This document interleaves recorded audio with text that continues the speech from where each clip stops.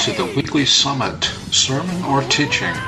I'm glad you're here. Stay tuned. Here we go. I'm waiting for you to follow me. Anointing by the Spirit. When Jesus came walking toward John the Baptist at the Jordan River, God opened John's eyes to a vision from heaven.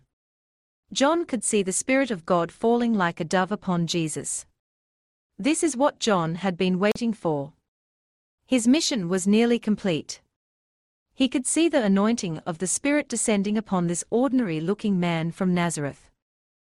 No man smeared Jesus with oil, such as priests, kings and prophets underwent in the biblical process of empowerment for God's service. No, God Himself was anointing Jesus with the heavenly oil of His Spirit.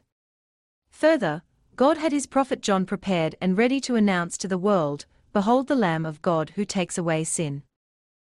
The word Christ, Maschiach, simply means the Anointed One. Until anointing occurs, no office or service of ministry can commence in the life of God's instruments.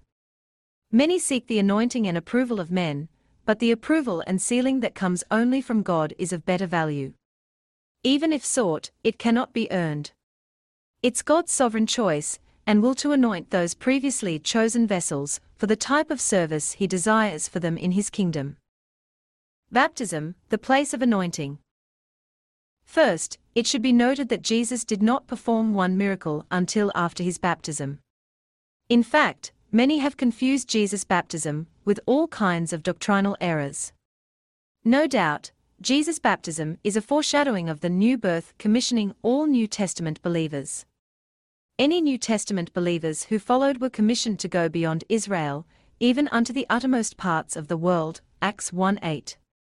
Jesus restricted Himself to Judea, Samaria, and Jerusalem, the locations of the OT covenant. John 3:5 KJV. Jesus answered, "Verily, verily, I say unto thee, except a man be born of water and of the Spirit, he cannot enter into the kingdom of God." How sad it is that many teach today that water baptism is not essential. What fools are teaching powerless Christianity, contaminated with philosophy and human hermeneutics. Luke 7:30 KJV. But the Pharisees and lawyers rejected the counsel of God against themselves, being not baptized of Him. Paul would challenge these fools like he did the Jewish believers in Ephesus. Acts 19:3-5 KJV. And he said unto them, Unto what then were ye baptized? And they said, Unto John's baptism. For then said Paul, John verily baptized with the baptism of repentance, saying unto the people, that they should believe on Him which should come after him, that is, on Christ Jesus.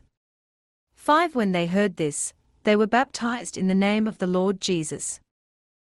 If you believe on Jesus, you must be water baptized in the name of Jesus. This is where anointing of the Spirit commences. Anointing is upon the believer, not within the believer. Many believe that the anointing is a manifestation of the infilling of the Holy Spirit. But a simple test of logic refutes this idea. Here it is. Was Jesus filled with the Spirit before or after His baptism by John? If you say after, then explain these scriptures. Luke 2:42-47 KJV. And when he was 12 years old, they went up to Jerusalem, after the custom of the feast. 45 And when they found Him not, they turned back again to Jerusalem, seeking Him. 46 They found Him in the temple, sitting in the midst of the doctors, both hearing them, and asking them questions. 47 And all that heard Him were astonished at His understanding and answers. Acts 4:27 KJV. For of a truth against thy holy child Jesus, whom thou hast anointed, both Herod, and Pontius Pilate, with the Gentiles, and the people of Israel, were gathered together. Clearly, Jesus was filled with the Holy Spirit, without measure, and was God manifest from birth. Thus we see Jesus' baptism, as the inauguration of His ministry and calling, the anointing of the Spirit, His commissioning for a 3.5-year mission that ended with His death. This falling of the dove is what made Him Christ, the Anointed One. The Spirit rested upon Him. After Jesus' baptism and wilderness temptation, we find him in the synagogue of Nazareth, his hometown, where his fellow countrymen would soon try to throw him headfirst off a cliff. Luke 4:17-21 KJV, and there was delivered unto him the book of the prophet Esaias. And when he had opened the book, he found the place where it was written, Isaiah 61:1-2, 18 The Spirit of the Lord is upon me, because he hath anointed me to preach the gospel to the poor. He hath sent me to heal the brokenhearted, to preach deliverance to the captives, and recovering of sight to the blind, to set apostello at liberty them that are bruised. 19 To preach the acceptable year of the Lord. 20 And he closed the book, and he gave it again to the minister, and sat down. And the eyes of all them that were in the synagogue were fastened on him. 21 And he began to say unto them, This day is this scripture fulfilled in your ears. As we see, the anointing of the Spirit of God in cooperation with a work of faith in water baptism, commissions the anointed ones to 1. Preach good news 2. To heal 2. To heal 3. To preach deliverance 4. To set apart and send out apostello 4. Liberty from sin 5. To preach Jubilee, the acceptable year of restoration. Clearly, anointing brings opposition, but also glory of fire, light, to the name of Jesus. As Jesus commenced an anointed ministry, the signs, wonders, and miracles accompanied his authoritative preaching. This is the testimony of anointing. In simplicity, anointing enables a believer to hear the voice of God, to perform the good works of God. The signs follow them that believe, listen, hear, obey, Shema. Aspects of anointing upon a believer. Isaiah the prophet identifies the anointing of God's Spirit in its 3 dimensions, as it covered Jesus and believers who followed him.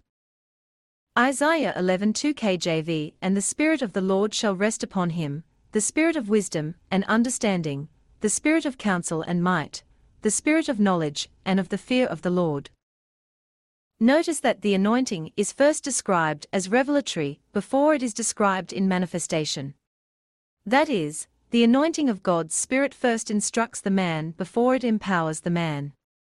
That is, one must hear before one is empowered. At Qumran, the Old Testament priests wrote about the anointing through the Spirit as the teacher of righteousness, Morazadok, see Joel 2:23, latter rain.